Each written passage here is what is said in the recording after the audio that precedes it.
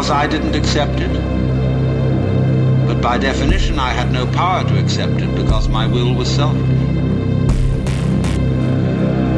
Must I then become a Calvinist and say that only those people who are predestined to receive grace will be able to live a good life? Then we come back to the inadmissible position that people who live evil lives and do not get grace because they are not predestined to it out of the infinite wisdom of the Godhead, then God himself must be held responsible for their evil deeds. And so that is a nice little tangle. If I put this in the language of Oriental philosophy and religion, it would be something like this. The Buddha said that wisdom must come only from the abandonment of selfish craving or desire. One who abandons that desire attains nirvana, which is supreme peace, liberation.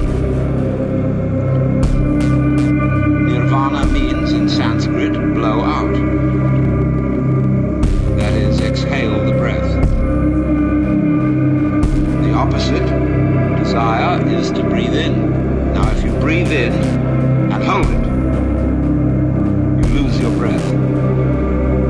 But if you breathe out, it comes back to you. So the principle here is, if you want life, don't cling to it. Let go.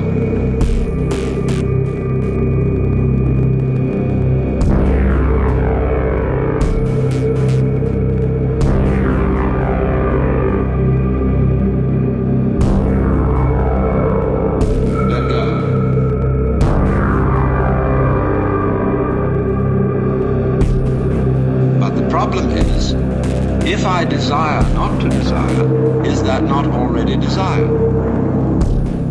How can I desire not to desire? How can I surrender myself when myself is precisely an urge to hold on, to cling to life, to continue to survive? I can see rationally that by clinging to myself I may strangle myself. I may be like a person who has a bad habit, as a result of which he is committing suicide. And he knows that, but can't give it up. Because the means of death are so sweet. So it all comes down to this basic question. That human beings have for a long, long time been concerned about transforming their minds.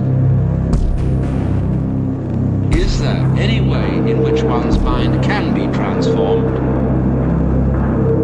Or is it simply a process which is nothing more than a vicious circle? I could ask, why have you come here this afternoon? What were you looking for? Would it be too presumptuous of me to say that you were looking for help?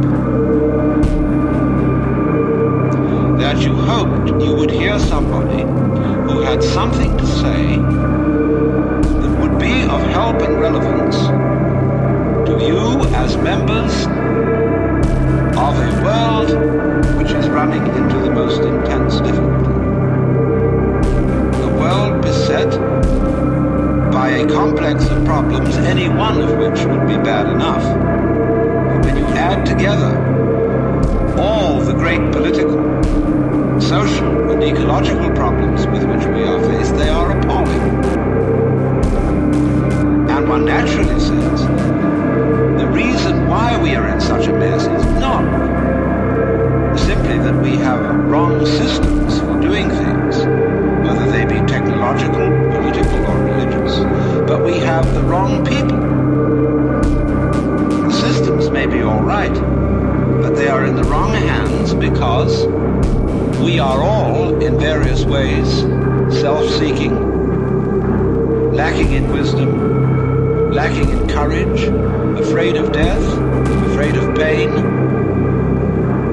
unwilling really to cooperate with others, unwilling to be open to others. And we all think that's too bad. It's me that's wrong. And if only I could be the right person. Is this man going to tell me something that will help me to change myself so that I will be a more creative and cooperative member of the human race? I would like to improve.